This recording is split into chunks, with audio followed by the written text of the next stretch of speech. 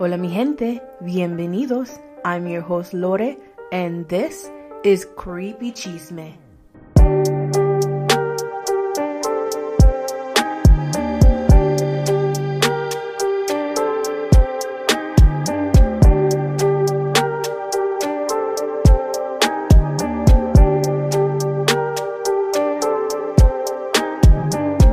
Listeners beware, some stories and info are not suitable for all, especially young children. Listen at your own risk. Hola mi gente, it's your girl Lore here with another episode of Creepy Chisme. Welcome back, y'all. I missed you. Hope you guys have been keeping up. A lot of you have. I think you guys like this bi-weekly posting, and it gives me a lot more freedom and just time to really put together my thoughts. I've really been excited about this season 2. I'm not sure if I'm going to go the full year again. I might take a break. Might not. We'll see how I feel after this school year. Speaking of teachers, it's spring break. Finally, I feel like my school is the last school to have a spring break. I'm not kidding. Everybody has had it already. So I'm going to enjoy it, and then 5 more weeks until summer vacation. Teachers, my heart is with you. I feel your pain. We're gonna get through it. Anyway, I have some big things coming up pretty soon. Just in life. I'm talking in general. Just in life. I've got some big things coming up and I'm really excited to finally feel like I found my purpose in life. Yeah. It's really exciting. Just a late bloomer, that's all. Anyway, it's a dark and stormy night. It really is. And I love it. I love the rain. I love storms. But we have a big one coming, so I'm trying to record this intro before it gets here because I'm sure there'll be thunder. I can hear the wind already, so sorry if you hear that. Today was a gorgeous day around here. It was 70, but the weather sucked because it was raining. But it was beautiful. Cannot wait. However, my spring break, you gotta love Chicago, right? The weather for my spring break is in the 40s. Come on. It's so cold. I had so many ideas planned. We'll see what I get into, but I'm just gonna relax, you guys. I just need a break. I just need to relax and sleep. Because lately I have fallen into a rabbit hole. A rabbit hole where conspiracy theories that I've never heard, I love that stuff. I love it. And if you like that kind of stuff, I promise you I have a conspiracy theory coming up very soon. You don't want to miss it because these new conspiracies that I've been reading up on, a little out there, but if you love it, you're going to love it. I hope. Hello to mi nueva gente. Nice to meet you. I'm Lore. If you don't know, I tell it like it is or tell it like I heard. That's why this is called Creepy Chisme. If you follow me on TikTok and you see my short stories there, you know that I love spreading the spooky chisme. And a lot of people will be like, oh, she's lying. And it's like, I didn't make this up. Like, I heard this. Like, I literally heard this. I researched this and I put it together for you. Didn't make it up. So call me a liar, whatever you want. That's why I named my show Creepy Chisme, because I'm just telling you what I heard. And we all love chisme, and that's why you guys are here. Duh. But today I have some special guests with me who are going to join in the chisme, and ooh, it's a good one, y'all. It is a good one. So I don't want to waste your time too much tonight. I haven't given an update in a while, but I'm going to today. So if you live around the Northwest Indiana area, then you have been keeping up with the missing Gary woman. I believe her name was Ariana Taylor, and she was like 23, 24. I'm telling this from my memory, so sorry if I get something wrong. Just search missing Gary woman. I believe on April 2nd, she disappeared. It was a very weird, like, when I heard it, it caught my attention because I'm like, what? Like, weird things catch my attention, right?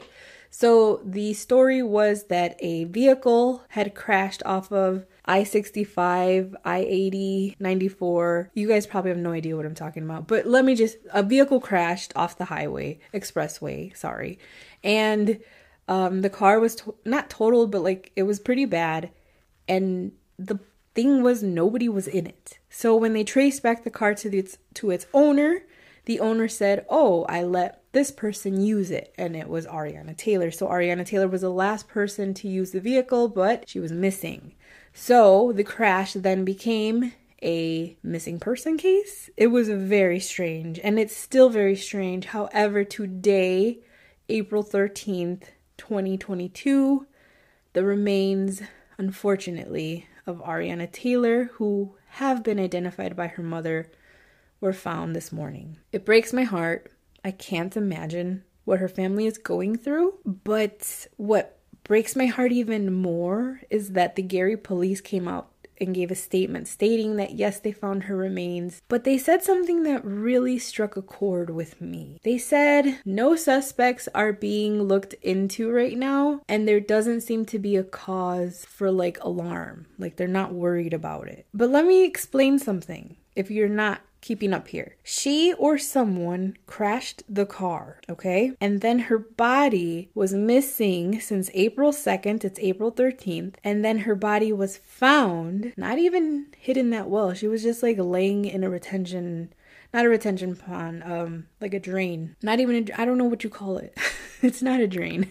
Just like a little prairie area, not too far from the car crash, but still a distance away. So even if she was thrown from the vehicle, which I don't think the vehicle looked like she was, because they would have assumed that, right? So why is no one saying this is odd? I don't know. Maybe more is going to come out soon. Maybe she was disoriented and walked away from her car. I can see them saying that. But I really hope Gary police take this serious and really look into it. And I hope her family fights for that, because they deserve to know the truth. You know, my intuition, which I've been practicing listening to, just says something is wrong with this case. So stay tuned for that, or keep up with it in the media. Not the media. Don't believe the media. Fuck the media. Sorry. Follow TikTok. Follow Twitter. Those are the go-tos, okay? Because real people are reporting the real stories. That's where I get my information from. As dumb as it sounds, I do not watch the news. I don't read the news. So keep up with it, or I will keep you updated. Don't forget to follow my Facebook group, because that's probably where I will post about it. Instagram, TikTok. It's just a weird story, so I'm definitely going to keep my eye on it. Anyway, that was my update for you guys. I have some listener stories, but I'm going to save them for another episode, just because this one's pretty long and I don't want to keep you longer than I should. But if you do listen to my 1 hour plus episodes, thank you so much. So let's get right into it. Let me introduce my guests. Here we go. It's time to get creepy. All right, here today, mi gente, I have with me my good friend Joe and his wife Goy. Say hello. Hello. Hello. It's been a while since y'all have been on the podcast, but for good reason. How's parenting going? It's 8 o'clock, so we're in bed. Living on pajamas. Living in pajamas. 24/7.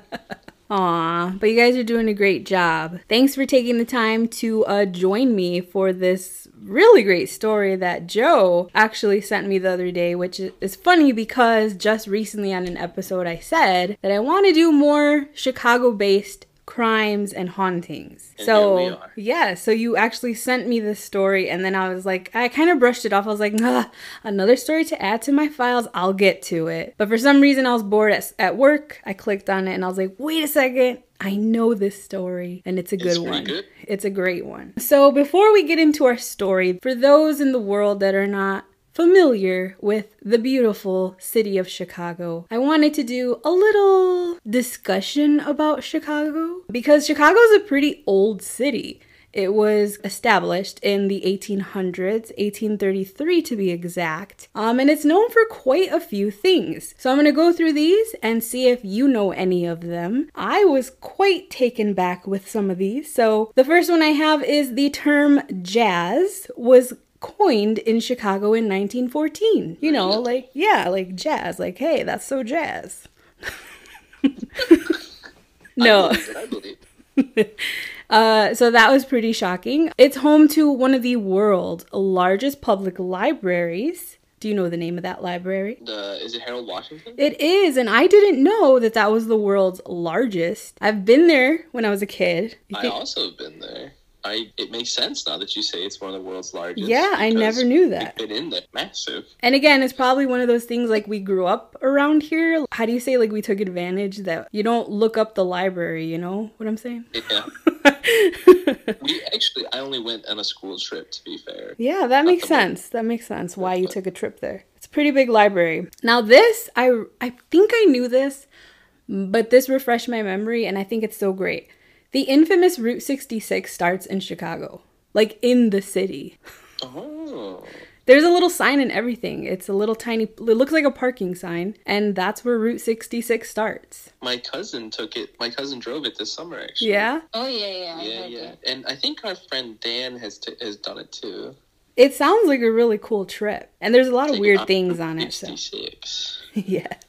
I just remember Route 30. That's all Route 30. Yeah, Route 30 is another famous one. The entire country she knows.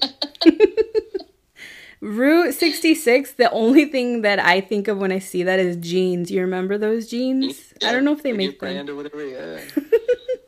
All right.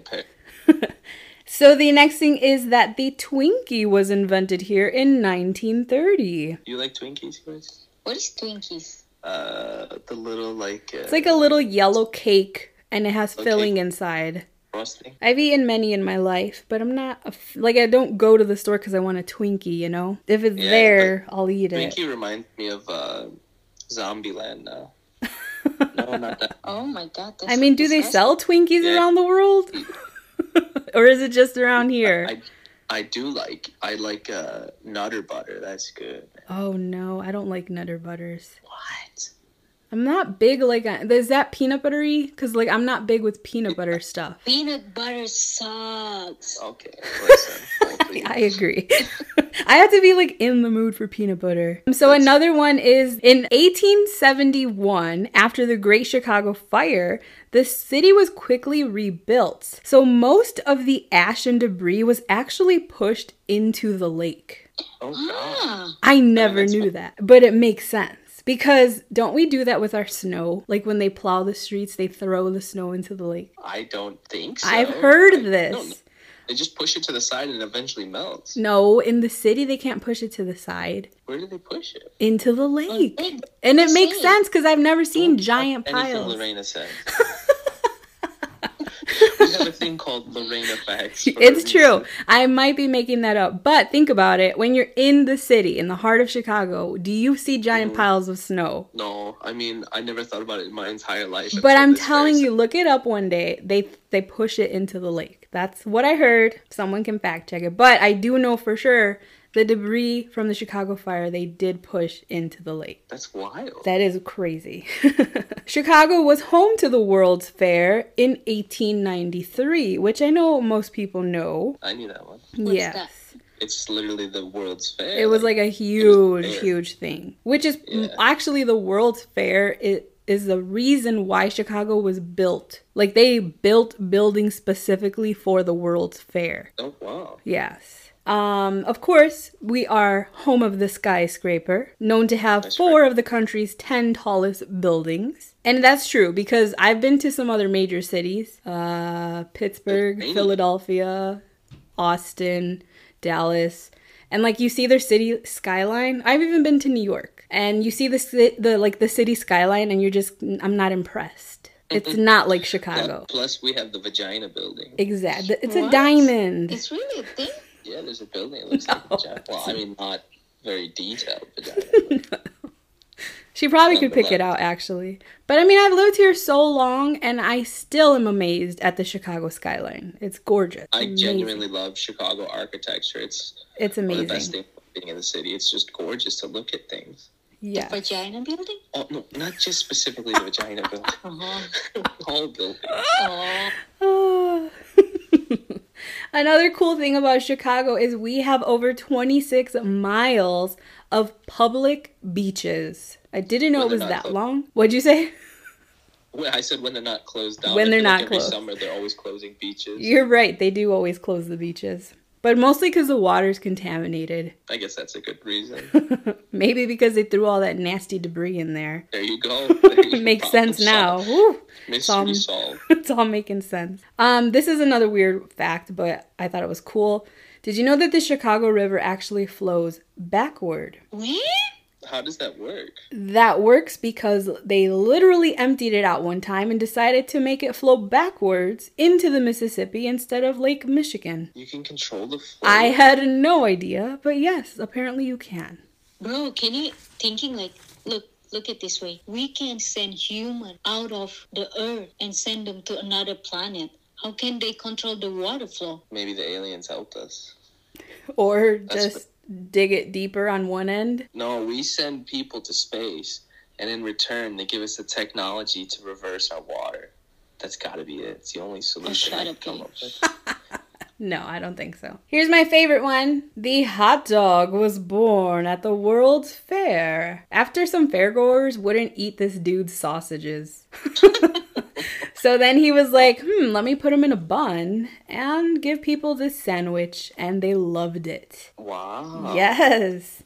And yes, everyone, a hot dog is a sandwich. Is it? Yep, it's a piece of meat between two pieces of bread. I guess it. I'm confused. What's the difference between sandwich, hamburger, a burger? A burger is a sandwich too, technically. Yeah, that's an argument people have a lot. Is a hot dog a sandwich? But They if it's... argue about the ketchup here too, right? Oh, you never put ketchup on a hot dog. Why?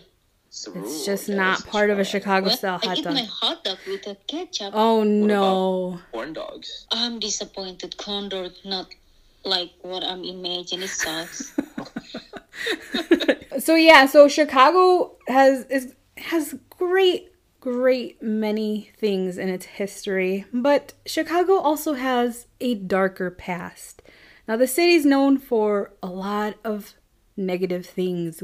The biggest thing, Sir Al Capone, the notorious gangster. I heard about him. Oh yeah, he's done some crazy things all around Chicago, even in the suburbs. But that's for another time. This was also home to the first known documented serial killer in America, H. Holmes, who actually was taking people from the World's Fair. I'm hoping to take a Chicago ghost tour this summer to go to like some of these places. The Chicago River is highly toxic and has been tried to be cleaned many times. The river itself is claimed to be haunted as well. Many people hear strange noises coming from the river, voices, seeing things. Oh yes. That makes sense, I guess, with all the, debris from the fire pushed.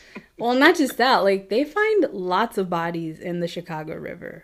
What? Do you remember that yes. time that Dave Matthews Band drove their bus over the river and then someone accidentally let out their the van's toilet and poop got all over on this boat tour in the river? Oh no. What the How do you hell? know? Why is that not on your Chicago facts list? That It's was in like the most Chicago? important thing. Oh god. It horrifies me I every time mean, I'm near the Chicago River. That's horrible. Well, I mean, it says it's one of the most toxic rivers. Yeah, apparently. It's got Dave Matthews poop in it. So gross. It's disgusting. Yes.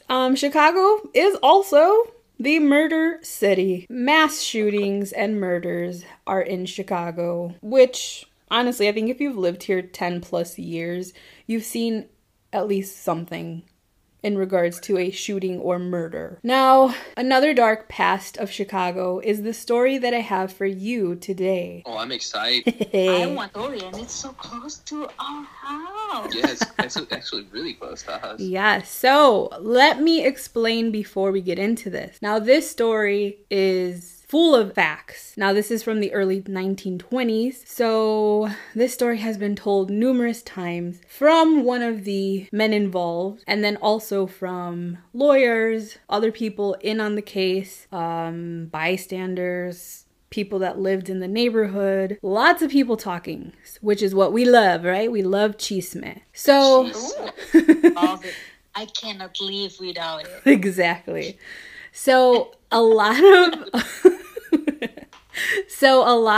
of information has been changed, twisted, made to be more interesting, right? Fabricated. There you go. That's a good word. So a lot of stuff that you may hear today or may hear on another documentary or another article, they're not always the same. And that's something I ran into in doing research, is like I would read 2-3 different articles and they would all be a little different. So I went with what I saw the most of, so don't come for me, y'all. I'm just here to spread the chisme. So today we're going to dive into one of the worst cases in Chicago history. This case is wild and honestly very sickening. Today we're going to talk about the murder of Bobby Frank, aka the Leopold and Loeb case. This murder / story has to do with rich privilege, white privilege.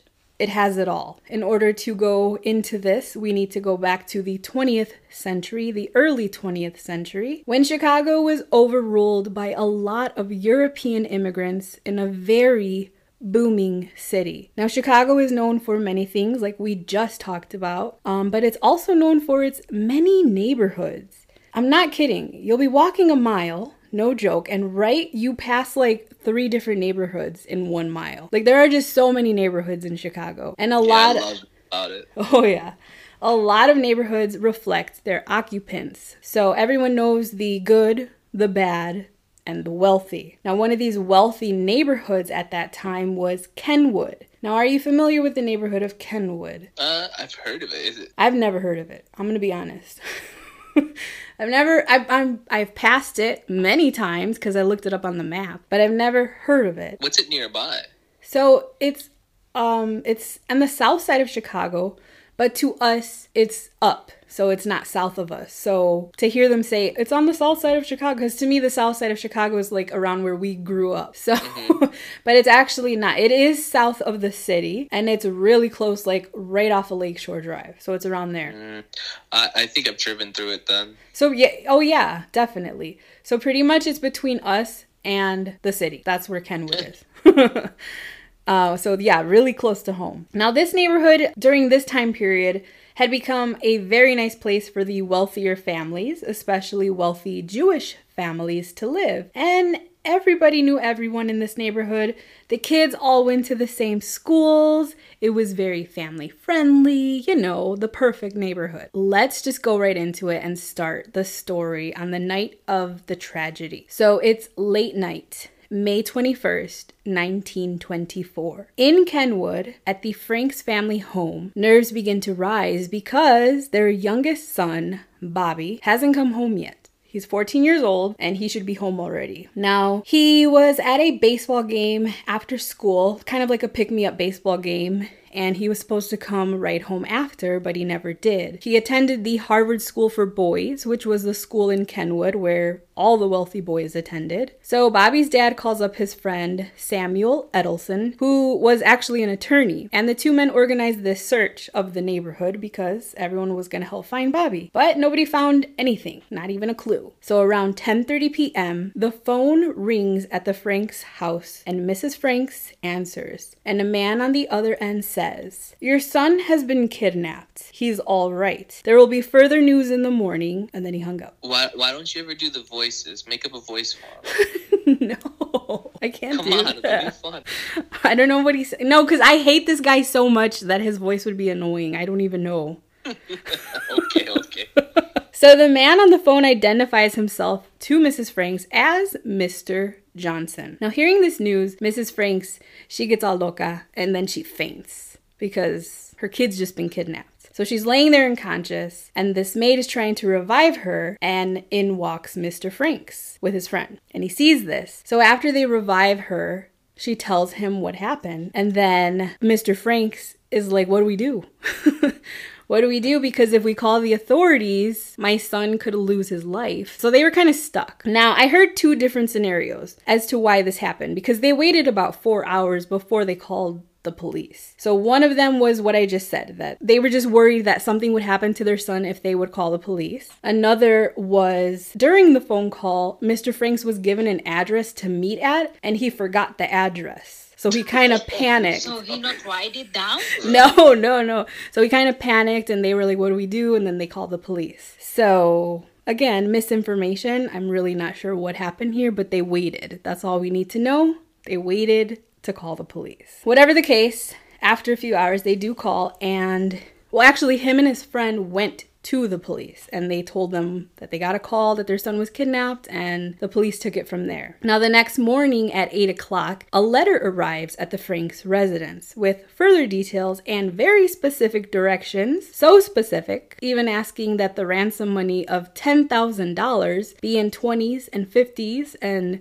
that it be old bills. It also called for the money to be put in a large cigar box and wrapped in white paper, sealed with sealing wax. Now, after this was completed, the Franks were to remain by their phone at home to receive further instructions. Now, the letter also warned them that if they did not follow these instructions, that their boy would be executed. Now, if they did comply and do exactly what was asked, then they'd receive their son within 6 hours after the money transaction. And the letter was signed, George Johnson. So now we have a full name. Now, this letter was not handwritten. It was actually typed, which is something I'll come back to a little bit later. So the Franks, of course, follow these instructions, but also around this same time, early morning, a man who was walking through an area known as Wolf Lake near Hammond, Indiana, was on his way to go to a repair shop when he spotted something a little odd along the way. So as he was walking through a culvert, which is like a little water canal, he spotted something sticking out of a large drain pipe. And that something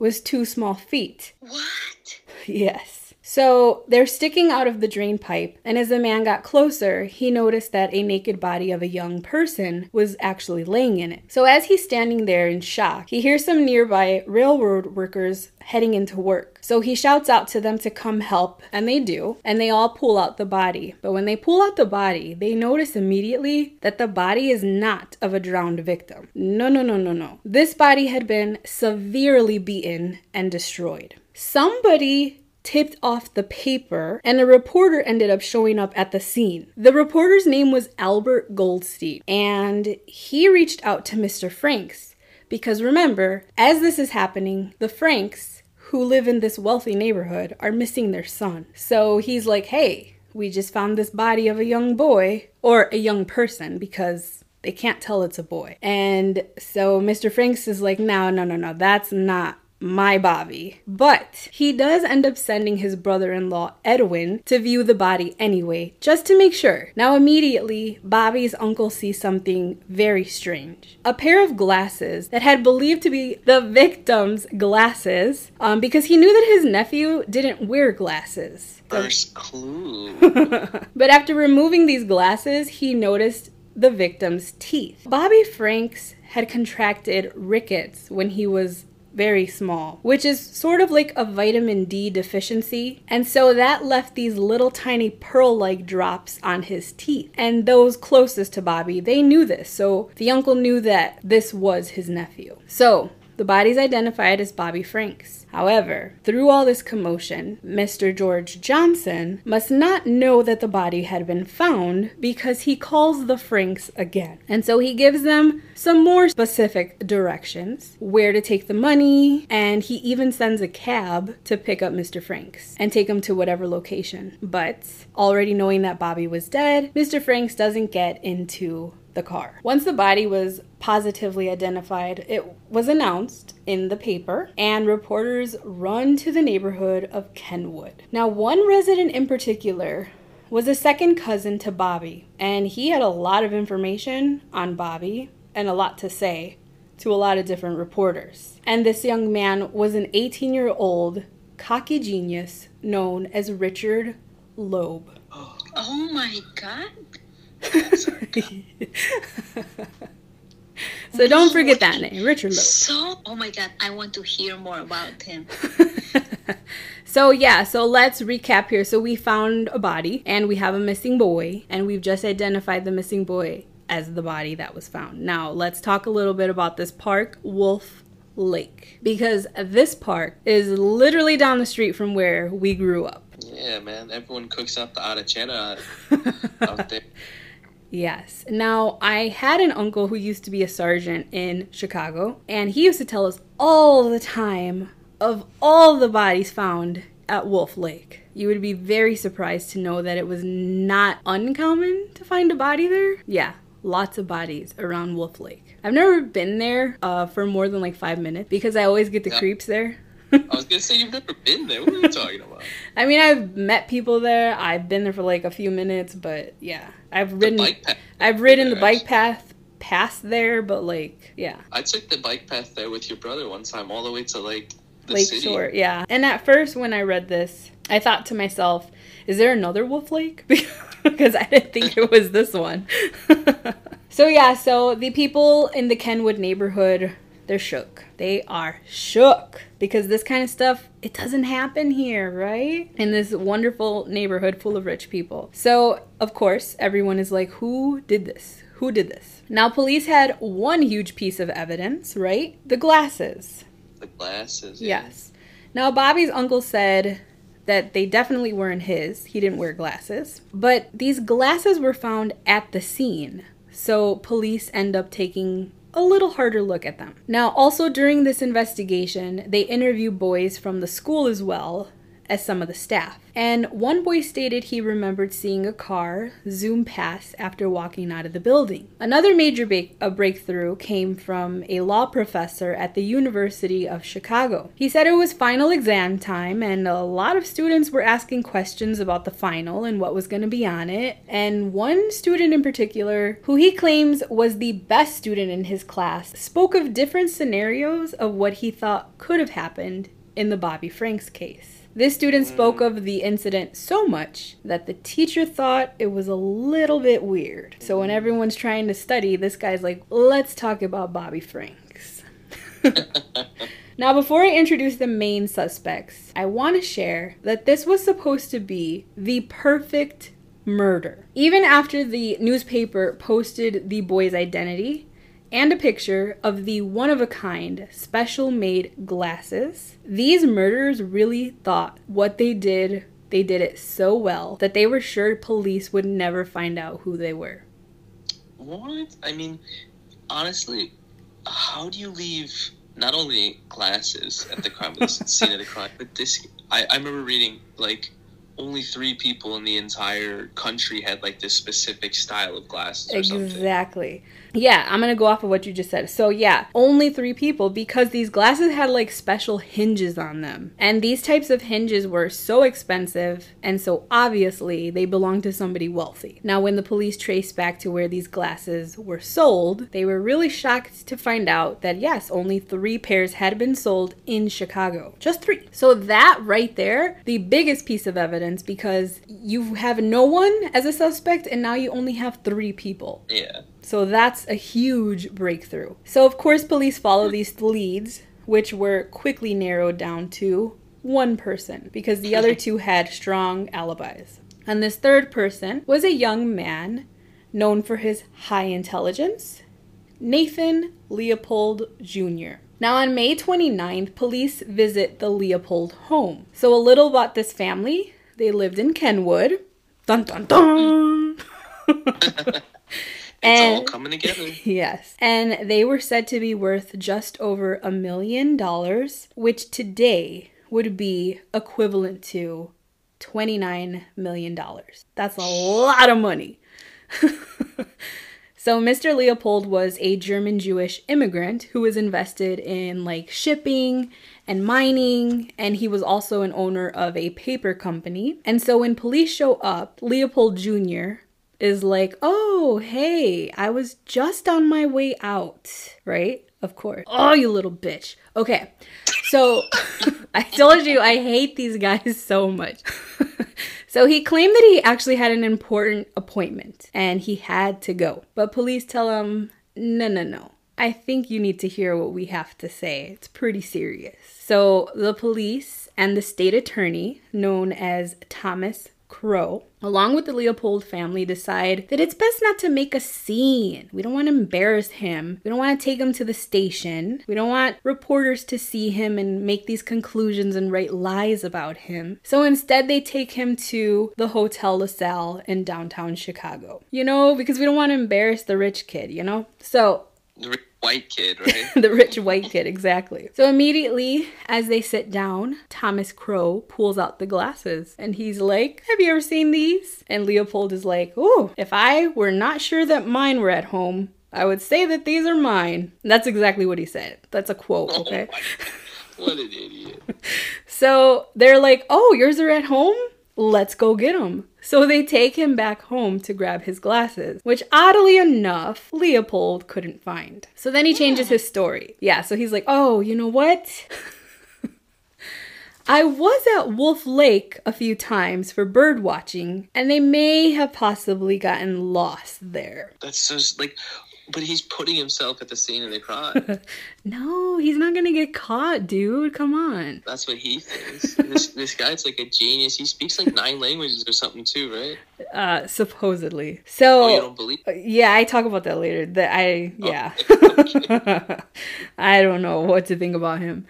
So, yeah, so he's like, I've been bird watching, which sounds ridiculous, right? If you don't know this guy. As I'll tell you later, when I explain more about Leopold's life, he was a nationally recognized ornithologist, which is someone who studies birds and everything about them. So to police, they were just like, okay, yeah, he could have been bird watching at Wolf Lake right next to where this body was found. Okay, we believe ya. Now, Leopold even went on to say that he was at Wolf Lake a few days before the body was found. I He's can't. just digging a hole, man. So yeah, he doesn't need the glasses all the time. So he said that he had put them in his coat pocket, his front coat pocket, and he remembered that he took a tumble that day, and that's probably when the glasses fell out. Now, Thomas Crow, I love Thomas Crow because he's like, prove it. So he makes him put the glasses in his pocket, and he's like, how'd you fall? And Leopold is falling around the floor, and the glasses never come out. That's amazing detective work. I mean, imagine how he feels. Like, you know, he's found 3 people with these glasses, and he's down to 1, and now this kid's story is like, come on, dude. I mean, his story is literally, yeah, I was at the place of the murder, but days before this. Ay. So yeah, so once that happens, they keep questioning him, and he ends up admitting that on the day of the murder, he and a man by the name of Richard Loeb went to look for a rare bird at Lincoln Park. So Illinois, Chicago? Yeah. Lincoln Park. North side. Yes. So he claimed that he sat at the park drinking gin and juice. Gin and juice. And after a while, they decided that they were just way too drunk to go home. Sounds about right for teenagers, right? Just get an Uber. No Uber, bro. We're in the 20s here. They go to eat to, you know, sober up a little. And they end up meeting these 2 young girls. And so they asked the girls to accompany them to Jackson Park, another famous park in Chicago. And the girls didn't want anything to do with them. So they leave. And the guys said they were too drunk. They didn't even catch their last name. Don't even ask them their first name. They don't remember. So Leopold and Loeb drive back home, and that was their alibi. But Wait, so they still ended up driving home? Yeah. Even though they kept saying, I'm too drunk. well, they ate hot dogs, so they were a little sober. So my guy, Thomas Crow, he's just like not believing a second of this. But he's listening. And so he's just like, all right, thanks for the alibi. We're going to search your room now. So they search his room, and oddly enough, they find a handgun, which he was not allowed to have because he didn't have a permit. And they also found an old letter addressed to Richard Loeb. Now, in the letter, Leopold states to Loeb that he cannot halt their friendship. In the letter, it is clear that these two men were intimate lovers. What? Just got interesting. Yes. This is very interesting, and especially on the 20s. Right. In the 20s, yes. So Thomas Crow knew they had to talk to Richard Loeb. But Thomas Crow also thought that in finding out that these two men were lovers, Leopold's alibi about picking up two young girls made absolutely no sense. Oh, I didn't think about that. Well, you're not a state attorney general. Mr. Not Crow. anymore. Not anymore. Mr. Crow is, and he seems to be doing a great job so far. Actually, no. Leopold's just a fucking idiot. So It's true. It's so true. yes, like anybody could be. Like I'm sitting here scratching my head like, are you idiot? Like, are you kidding me? Oh, anyway, they bring Leopold to the courthouse for more questioning. And they now also bring in Richard Loeb. Now, they held the men until the following day when their families were granted permission to bring them clean clothes and whatever they needed. Now, the Loeb family was even more wealthy than the Leopolds. They were estimated to be worth $4 million, which, oh yeah, During that time? Yeah. during that time, During that time, damn. today, that would be equivalent to over $119 million. Yeah, so they were actually it didn't say the wealthiest in Kenwood, but it said one of the wealthiest in Kenwood. I believe it. Yes, Mr. Albert Henry Loeb was a wealthy lawyer and a retired vice president of Sears, Roebuck and Company. So he made it big. Now, both the Leopold and the Loeb families wanted their kids to be treated well, but they also knew their genius sons, because they were both geniuses, literally, were not guilty. So they wanted them to talk to police. They wanted them to be questioned because no way in hell did their kids do this. It was insane. They would never do this. So This is why I taught my daughter never talk to the police. exactly. So they wanted these interrogations to continue because it's going to clear their names, right? So they thought. Now, their family attorney spoke very highly of these two men's life accomplishments, stating there's just absolutely no way. Why would they do this? Why would two men with amazing futures ahead of them do this? So let's talk a little bit about these two geniuses. So we have Nathan Leopold Jr., the youngest in his family, and he grew up a very sickly child. But he still walked and talked very early in his childhood, and he also began reading at a very early age. He was mostly cared for by a governess or a nurse, and this continued into his later teens. Now, at an early age, Leopold was labeled a genius. He claimed to know over 5 different languages, and 3 of them fluently, but he never proved this to anyone. So he would say it. He'd be like, oh, yeah, I know 5 languages, but he would never prove it. Now, Richard Loeb, he lived a very similar life to that of Leopold, born into wealth, raised by a very strict governess, and that actually caused him to learn to lie at a very young age to avoid punishment. And Loeb had a very high IQ. They both did. I think Loeb had like 190 something and Holy shit. Leopold claimed he had 210, but again, it was never fact checked. Yes. They almost beat my 215. Look at that. Run, Goist, run. I try. Because they say the high IQ ones are crazy.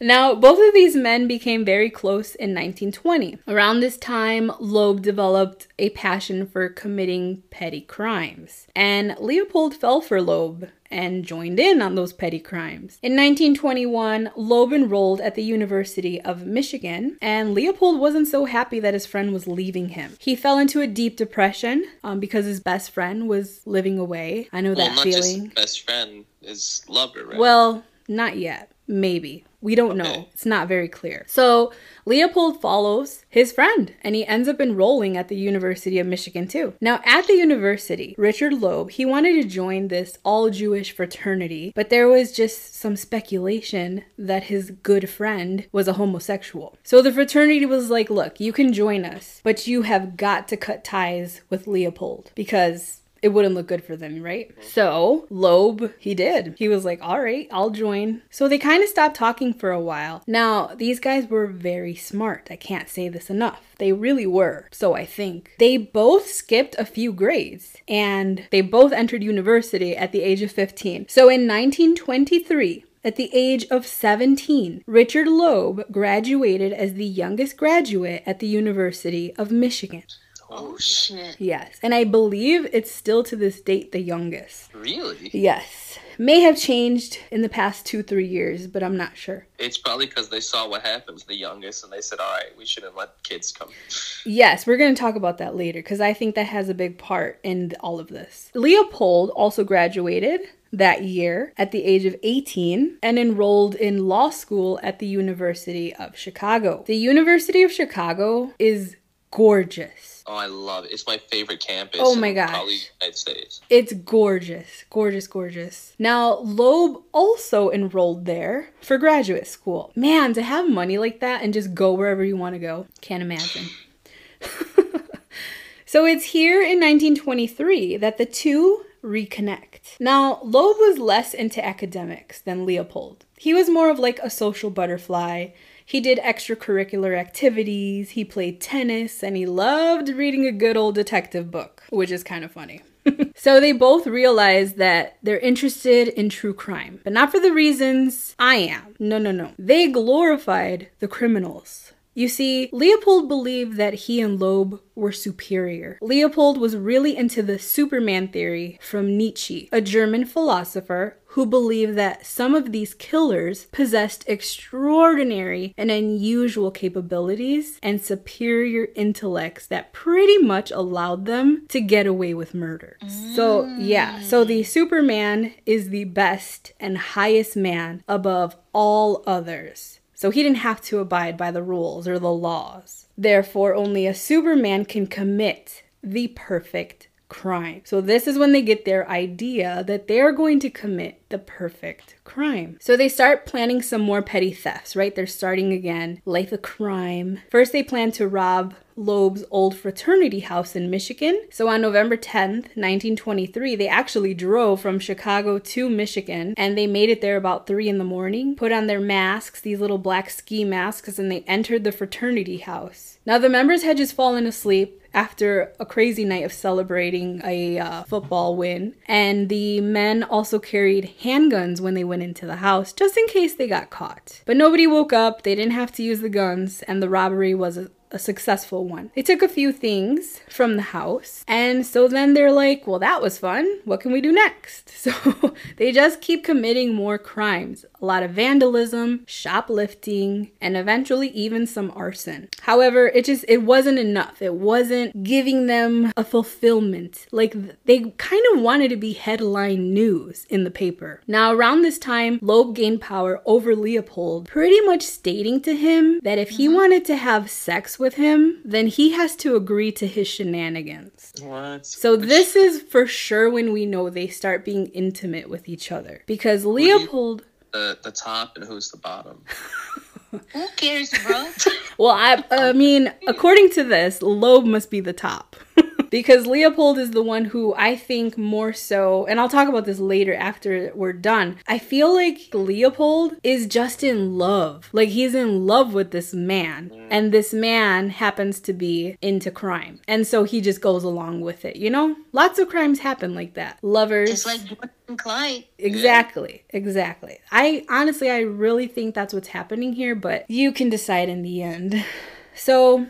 the two guys start planning the perfect crime. So here's the plan. They're gonna kidnap a boy with wealthy parents, and they actually had some trouble choosing a victim. They even thought about taking Loeb's younger brother, Tommy, but they decided that it would just be too risky. His own brother, he was going to take his own brother. That's insane. That's why I say Loeb is the crazy one. To me, Loeb is the crazy one. So they'd just go drive around the Harvard School for Boys and find someone to take. They weren't going to choose someone. They were going to let fate choose. So they wanted to kidnap the boy and kill him. So they already knew they were going to kill him and then extort money from his rich parents. So they spent about 6 months planning all of this. They adopted aliases. They opened bank accounts under these fake aliases. And they even practiced renting a car to use for the murder. They practiced writing a ransom note, how it should be structured and addressed, lots and lots of planning. Now they knew that Kenwood would be the best place to find a victim with wealthy parents, so they knew that the school was the best spot. That's their first mistake. Why would they choose the neighborhood that they live in? I don't get it. Of someone. Yeah,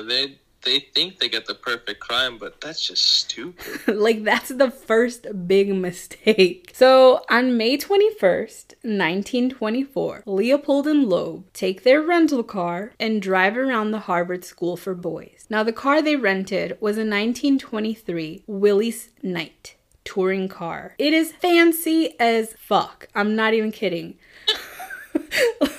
Like, that just shows how rich these kids are, because this is the car they chose to murder in. It is gorgeous. Now, earlier that day, the Leopold's chauffeur, he asked the boys about the car because it stands out. And he's like, what do you need that for? And Leopold's like, well, I've got to unload some materials from my car to this car. And that was it. That was the conversation. It's a good cover-up. Right? Yes. So the chauffeur later tells that he never actually saw the boys unload anything from either car, but he did see them drive off. So they actually talked to a few boys, and one boy was waiting to play a pickup baseball game. But around 5:15, they were about to give up when they spotted Loeb's second cousin, 14-year-old Bobby Franks. So he was walking home alone, and they turned the car around slowly and pulled up next to him. Now, I have a map of where they pick up Bobby and how close he was to his house. Now, Joe, you've lived in Chicago, so like one Chicago block. It's pretty long, but that's all he had to get home. So the Franks lived on the block between 50th and 51st, and Bobby was picked up between 49th and 50th. So literally one block. The last time you had me on, we did a story and the kid was like a block from his house too. Mm-hmm. So Loeb knew Bobby would get in, because why wouldn't you want to hang out with your cool cousins, you know? Your older genius cousins doing good things, you know? They chose their victim. So at first, Bobby is like, no, I'm gonna walk. I'm almost home. But then Loeb convinces him by saying he wants to talk about a tennis racket, because he knew Bobby loved playing tennis, and he even would play tennis at the Loeb's house. So of course he gets in the car. I can't say it enough. It's crazy how they pick the victim, like someone they know, basically. Well, that's the second mistake. Second cousin, like. That's the second mistake. It's your cousin. Why? I just don't. And also, like, what are they want some ransom?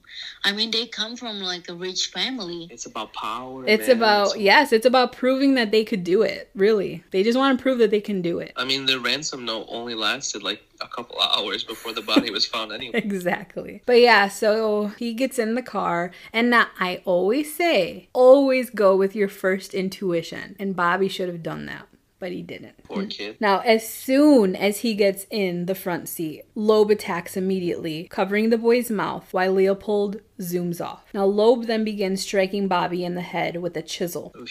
Now, there is some argument who did the actual murder and who was driving, but many think that Leopold was driving and Loeb attacked. Now, Bobby was still alive when he was dragged to the back seat, and a rag was placed in his mouth and taped. Now, it's believed that Bobby actually died shortly after from suffocation from the rag, and he was still alive when he was put on the floor of the car. So Leopold drove all the way to Hammond, Indiana, where they stopped to eat to wait for it to get a little darker. So they Where did they go? I don't know, but they ended up eating hot dogs and root beers. Ooh, probably no ketchup though on the hot dog. Of course not. It's a Chicago style dog. But the weird thing is they ate in the car. Oh God, with But is the body in the trunk or just in No, the it's back just seat? chilling in the back seat. What the hell? Yeah. They end up stripping the body completely nude, and once it was dark enough, they took the body to the culvert at Wolf Lake. Now, unfortunately, like I said, we're very close to this area. Yeah. It's like a marshy area, right? Would you say Yeah, it's like a marshy yeah. area? So it is a good place to go throw a body. Hey, your uncle told you that. So. Yeah, he did. He said, because he said, like, a body only has to be in the water so long before you would not even be able to identify it. So, I don't know. But they didn't really throw him into the lake. They put him in a pipe. That was another mistake. So once they got to the water pipe, they pour hydrochloric acid on the body's face. They poured it on a scar on the abdomen and on his privates to prevent further identification. Now, after they placed the body, Leopold claims that he asked Loeb to grab his jacket, which is when the glasses had to have fallen. Now, like, I'm telling what happened, but I'd want you to know that this story I'm telling you came from Leopold. This is Leopold's story of what happened. Because later in life he tells it, the full story. So again, this is all coming from Leopold. I don't know how much of this is actually facts. Now, no one really mentioned this, but I am a spiritual person and I believe in spirit energy, and Bobby had just passed away very tragically. So I feel like his energy had to be so high, and I'm super sure that he was the one who made sure those glasses stood behind. Yeah, it makes sense. Because, like, what are the odds? Right?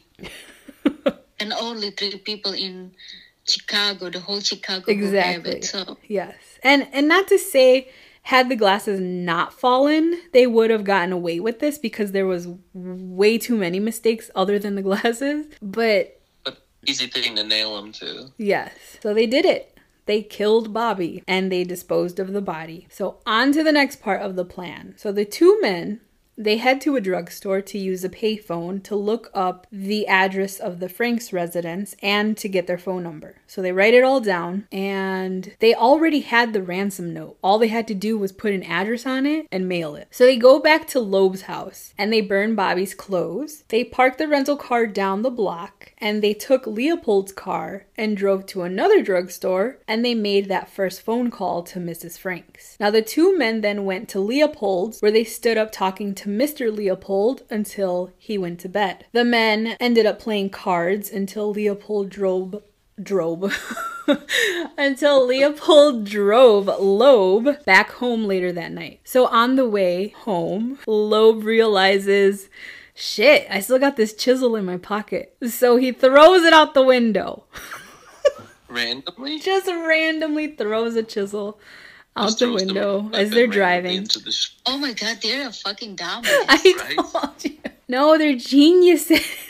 Hey, they get the book smart. Well, they're a book smart, but they're very bad. But to that's the become thing, a like, murderer. are they idiots, They should or... change the career? But you gotta Because- think, like, are they idiots, or are they just so privileged and thinking they're superior that... Well, I mean, if they genuinely think they're the Superman, all the evidence won't even matter then. Exactly. Oh, yeah. So yeah, he throws it out the window. And actually, as he did that, there was a security guard standing out there at one of the homes who heard something hit the ground. And so he picks it up and he notices that it's a chisel that has dried blood on it. So when he sees this, he takes it to the police. It's amazing. Did it end up becoming evidence? Yes. God, what a bunch of idiots.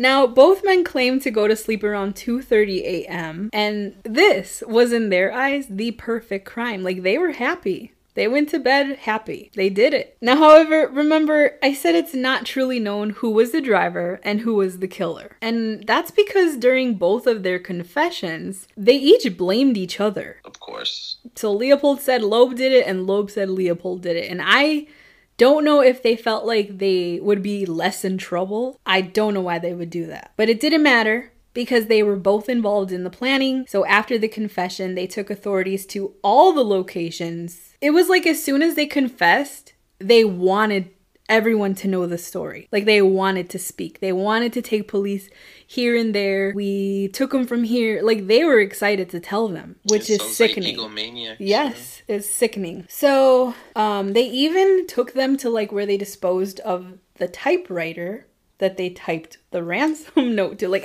things like that. Just, yeah, gave it all away. Wasn't the typewriter like stolen and that was part of the evidence? Or yeah, they actually had...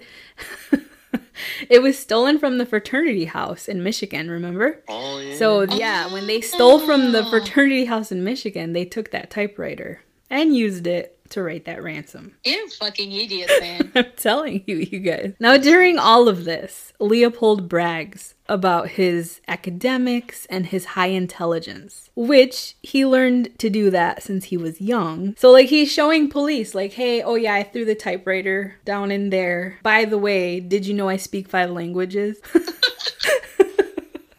Yeah. But police, they're just like, whatever. They saw right through his BS. Because really, they were thinking, you did a really shitty job at committing your perfect crime. Like, that's what they were thinking. Which... amateurs for sure. Now, while taking law enforcement around to their planning spots and the scenes of the crime, Leopold and Loeb didn't really say much to each other. So you can almost feel the tension between them. They were mad at each other.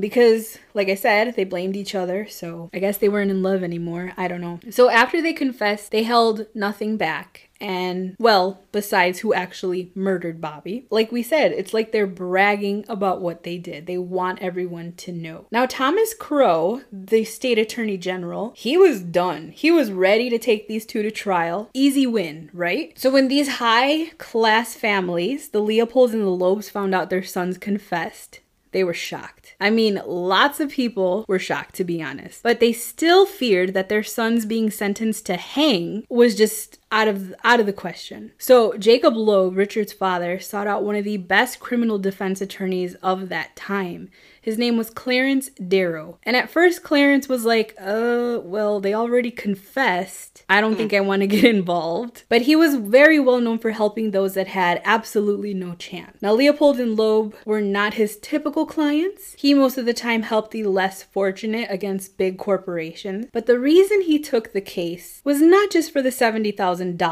but because these men were up for the death penalty, and Clarence Darrow was very against capital punishment. So the trial starts and the defense is hurting big time. They really can't argue much, especially when the prosecution has not one, but 2 confessions to work with. So the defense goes another route. So Clarence Darrow says that his clients will plead guilty as long as they only are promised life sentences. So no death penalty. I mean, there was really nothing else they could do at this point except try to get life in prison, with both of them confessing in full detail. So they skip the trial and they go straight to the sentencing. Both sides spoke in a closing statement. The defense argued 2 main things. 1, they weren't entirely responsible for their actions. And 2, they wanted the jury to take into consideration how young the men were. So pretty much like saying, they're not even mature yet. They did something stupid. Boys will be boys, you know? Both college graduates at this point. But they're young. But they're still young. And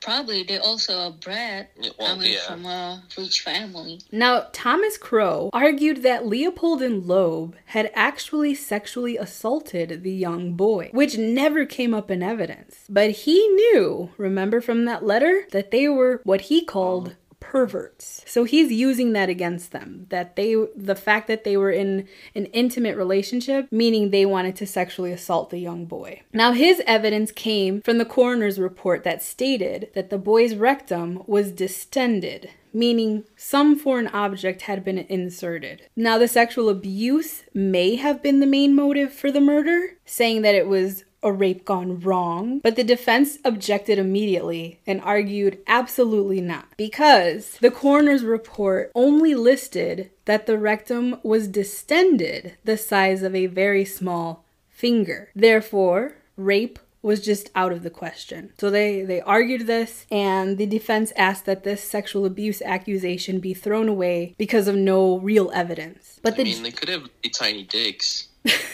Possibly. I mean, since the beginning, I was thinking, the main how you call it, Reason. the main reason they want to kill someone. I think it's something to do with their sexual. Oh, so you're thinking that way too? Yeah, because like during that time, being gay, it's very taboo, and you have to do it like secretly. Yes. And then when they throw the body and they destroy the genitals and stuff, maybe they try to cover it up. Yeah, maybe. I agree. I fully agree. Later, after going through all of this, I kind of changed my mind too and thought about it and was like, you know what? Yeah, it could have had. I don't think it was the main reason, but I think it definitely was part of it. I do. I really do. So yes, Goist, I agree with you. Now the judge, did you sneeze? No, she made like an excited agree. Ching ching. Ching ching.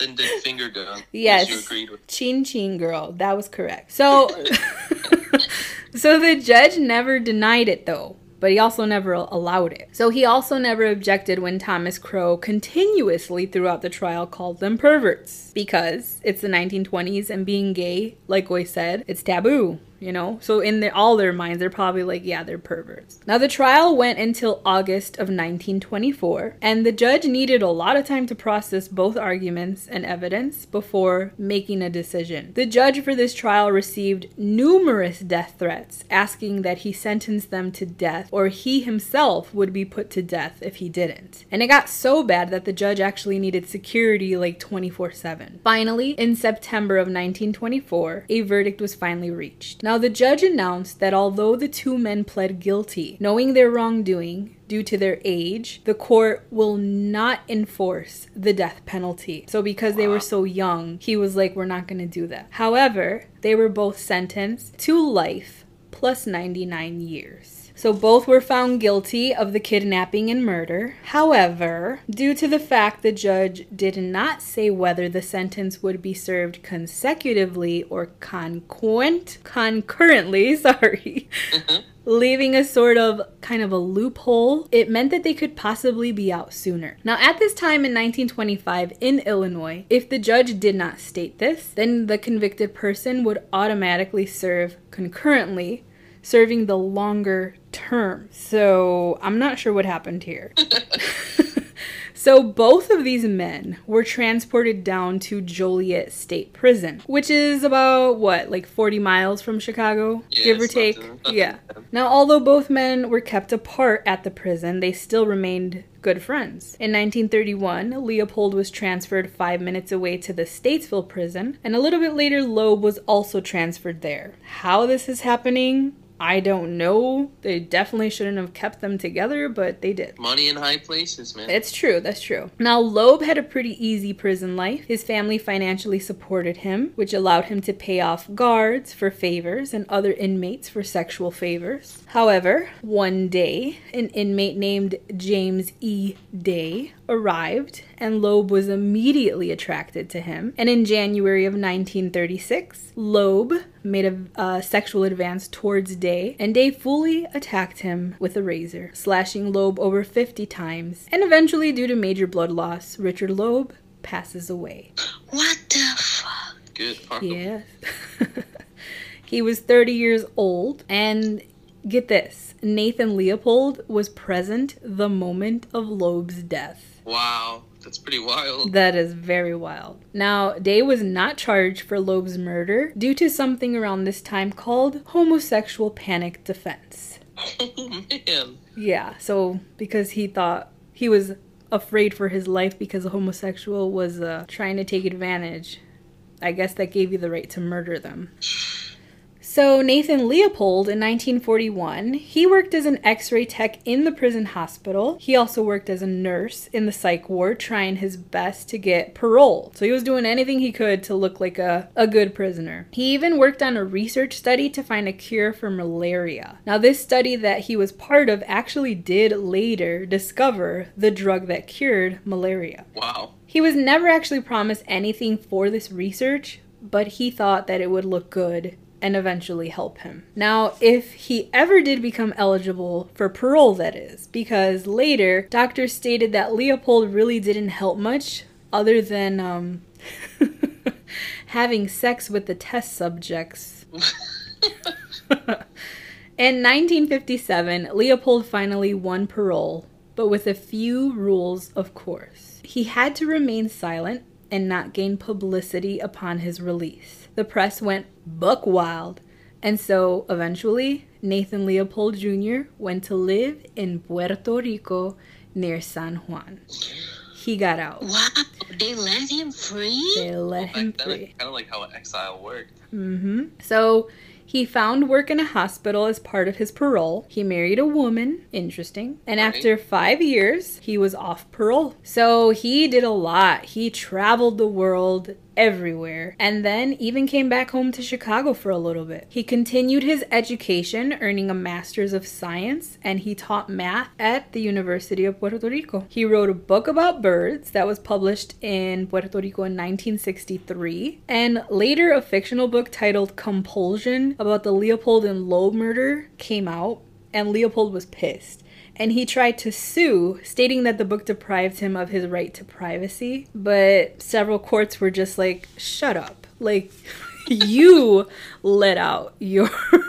like, he was the one who told everybody what happened, so nobody cared. On August 29th, 1971, Nathan Leopold died of a diabetes-related heart attack. Strange fact, he donated his corneas for transplant. Interesting. Someone has the eyes of a murderer. Now I think, whoever received it is also a murderer. oh, I still can't believe he got married to a woman. Now I think what makes me angry is that even after spending more than half of his life in prison, due to his outrageous wealthy family, he still turned out very successful and even lived a very successful and normal life. I mean, he got married, he had a career, he wrote a book, traveled the world. So that is the story of Leopold and Loeb, or the way I like to say, the Bobby Franks murder. That is crazy story, man. This is insane. Okay, must be nice. Like, you go to jail, you kill someone, and you still have a good life. Well, because they were so still- young, which I think I talked about actually with you, Joe, one time. The other case you guys did with me with the little boy that was murdered, but the redhead guy, the He killer. just got parole too, right? He just got out. He lives in Queens, New York. Yeah, I just read an article yesterday about him. But with that case too, like, he was so young going in that he's coming out and he still has enough time to rebuild his life and have a good life. Well, that's what prison's supposed to be. It's supposed to be rehabilitation. And I was talking to someone about this and they said that. They said, you know, but the thing is, like, we have to remember these people, Leopold has money to do this. Like, he has, even in prison, he was still doing, I mean, he found a cure for malaria. Not him necessarily, but he helped. You know, and then like he gets out and he gets to do all this stuff. That's how prison should be for everyone, not just because you have money. Well, that's a whole different debate, though.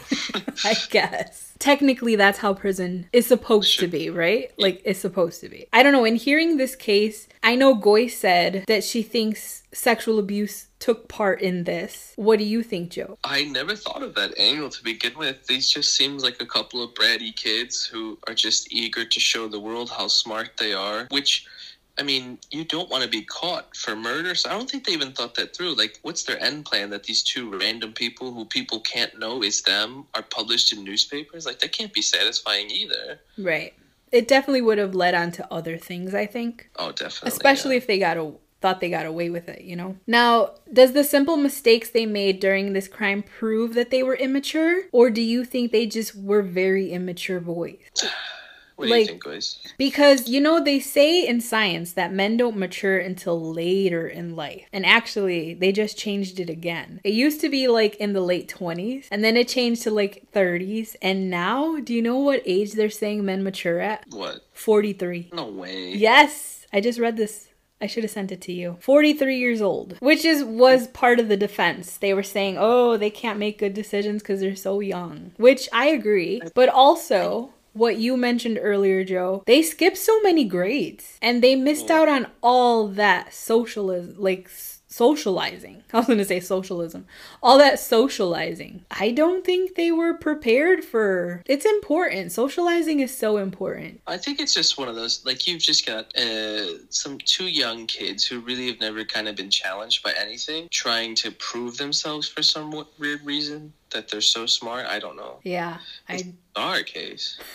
It's very I'm pretty bizarre. sure it's just something, You think it's just sexual? yeah, just a sexual thing. And it could be, because I mean, I don't know. I don't know. It also makes me think, because they were both raised by governesses and nurses, maybe something happened to them in their childhood. I mean, I've heard that back then that was just kind of a common thing too, but I don't know. I mean, because that could have started everything too, you know? Do you think their perfect crime actually could have been the perfect crime had they done it correctly? I mean, they would have had to have changed like 10 different things then. I mean, they were far off, way off. And not just that, Richard Loeb was obsessed with the case. Like, he wanted to talk to reporters. He wanted to ask questions. He was constantly asking about his cousin. And those are just big no-nos. Like, why would you do that? And these two guys are cocky. They would have told someone eventually. I think they would have said something. So What do no, you think? I don't think it ever would have been perfect. I mean, it makes sense, like how they really want attention by talking to Yes. the journalists and stuff like that. Like, I don't know, maybe it's just like they try to hide it by talking, But they overdo it. but they overdo it. They just not think overdid about it, everything. maybe. Yeah. Maybe during that time, if you show on newspaper, it's a big thing. Who knows? Maybe they. I mean, we're talking 100 years ago. It's insane. Do you think if they weren't rich, that they easily would have been sentenced to death no matter what their age was? Honestly, if they're not rich, they're probably not doing this, though. It's really hard because it's an entire change in their life if they're not rich. So I don't really know.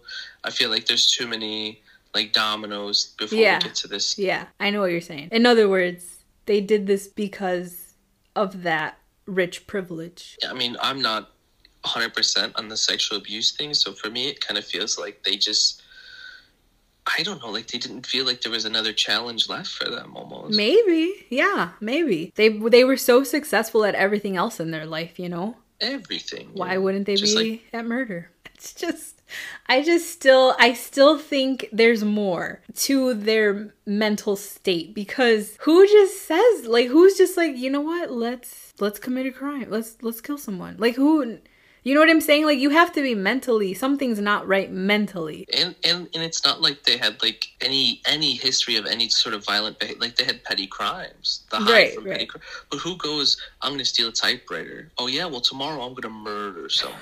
Exactly. Now, I mentioned this earlier. I still truly stick to this. I think Richard Loeb, was the mastermind in all of this. I think Leopold was just following his lover, you know, like doing what his partner wanted to do. That's why, man, Indonesian always say, when you fall in love, a cat poop tastes like a chocolate. You do whatever your partner asks. I like that. I'm going to use that. And then we already talked about, do we think they would do it again? Hell yes. They would have done something else. Yeah. Without a doubt. Pretty sure that Leopold, I think he still do stupid shit like that too. Oh, Puerto yeah. Rico when he's free. Yeah, and especially like in Puerto Rico, like in poor country on the 20s or 30s or the 70s or whatever, when he's released, and it's just like, it's very easy, and you have money in such a poor country, it's very easy to get a victim. I thought about that too, Goist, because, again, and I mentioned this earlier, like, he married a woman, and to me, I believe if you're homosexual, like, you're gay. So, Right? if he married a woman, he definitely was living a secret life, which you're lying already. So why, you know, could he have done something else? Not necessarily murdered someone, but, like, done other things and lied about them? Definitely. Yeah, or maybe like involving like a sexual activity. Yes. Well, so many of these stories that Nana tells us, it's a surprising amount of like wife and husband or husband and girlfriend, where one convinces the other and the other just gets so into it, like they're in too deep to quit. Yes. Maybe him and his wife could have been doing bad shit out there, and she was an innocent girl at one point, and he just convinced her this is the way, you know, and you get too deep, you know. So much stuff. He actually, I think he did write a book, if I'm not mistaken. What's it called? Like Bird Watching and Murdering or something? I don't know. But I think it was supposed to be like his version of what happened. But don't quote me on that. It could have been somebody else wrote a book for him, because I don't think he was allowed to write a book. But again, somebody said it's all misinformation because it's coming from one person. And Richard Loeb is not alive to stand up for himself. Hear from one side. Exactly. Especially when one person is dead. 100% truth. Yes. So, yeah, there's some things we may never know, but what we do know is, in the end, Bobby Franks was the one who suffered the worst out of all of this. So, I actually thought about going on a nicer day, it's been pretty cold lately, to walk around there and see if I can find where this happened. I'm sure I can look it up online. Yeah, I mean, since it's so close to home, you know, I would. I know there are some YouTube videos of people that actually follow their footsteps, because their homes are still up where they lived in Kenwood. Yeah, I'm sure they go to Wolf Lake. So if I watch it and see, I'll maybe take a walk out there one day. Not alone. Not alone. Joyce will be your bodyguard, okay? I don't want to find a body. That's all. I'll walk with my eyes closed. Well, thank you for joining me, guys, for this wild ride. And I hope to tell some... Thank you for having us again. Of course. I don't know, I hope to tell some more Chicago stories, because it's always exciting when it's close to home. Not exciting, right? That's weird. Chicago is a lot of crime. That's why when I have interview for my green card on the embassy, the consular offering me a gun just to be safe. This did not happen. No, this is just a joke. But they should have, for real. All right, guys. Thank you for joining me. Thank you. Thank you, Mija. Love you guys. Good night. Love you too. You have a good night. You too. I hope you guys enjoyed that crazy episode, that story. Oh, it makes me so angry. Now, I had said over my spring break that I possibly might try to go to Wolf Lake and find the area where Bobby Franks was found, but I'm not gonna lie. That park scares me. Well, I'm gonna go start my break, y'all. Enjoy your weekend. Enjoy your families. Enjoy some good sweets. Easter's all about the sweets for my family. We're gonna play some loteria. Ooh, I got my quarters. My family, we take it serious. Like, you don't mess with loteria. You don't cheat, and you don't fake call out buenas, because my tias will come for you. So have a happy Easter to all of you that celebrate. And if you don't, have a great weekend. I will see you in 2 weeks for another episode of Creepy Chisme. Remember to follow me on social media, Facebook groups, Instagram, TikTok. Just search Creepy Chisme. And also send me those listener stories, or just send me a comment about the episode. Maybe you didn't like it. Maybe you did. I don't know. I don't know, because you haven't emailed me at creepychisme4you, that's the number 4YOU @gmail.com. I will see you guys very soon. Gracias por escuchar y nos vemos pronto.